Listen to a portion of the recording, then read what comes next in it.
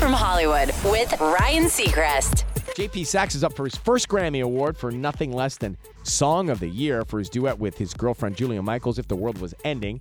And JP's undeniable knack for music is in his DNA, quite literally. His grandfather was an acclaimed cellist, spending time in the first chair of the Metropolitan Opera and traveling the world as a soloist.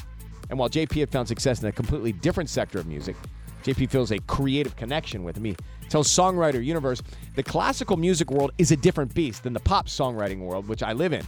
Although I have no intention or ambition to get to that caliber of artistry that my grandfather achieved with mastery of his instrument, I am inspired to pursue beauty in the way he did. I have my own method with lyricism and songwriting to try to get to the heart of feelings in a different way.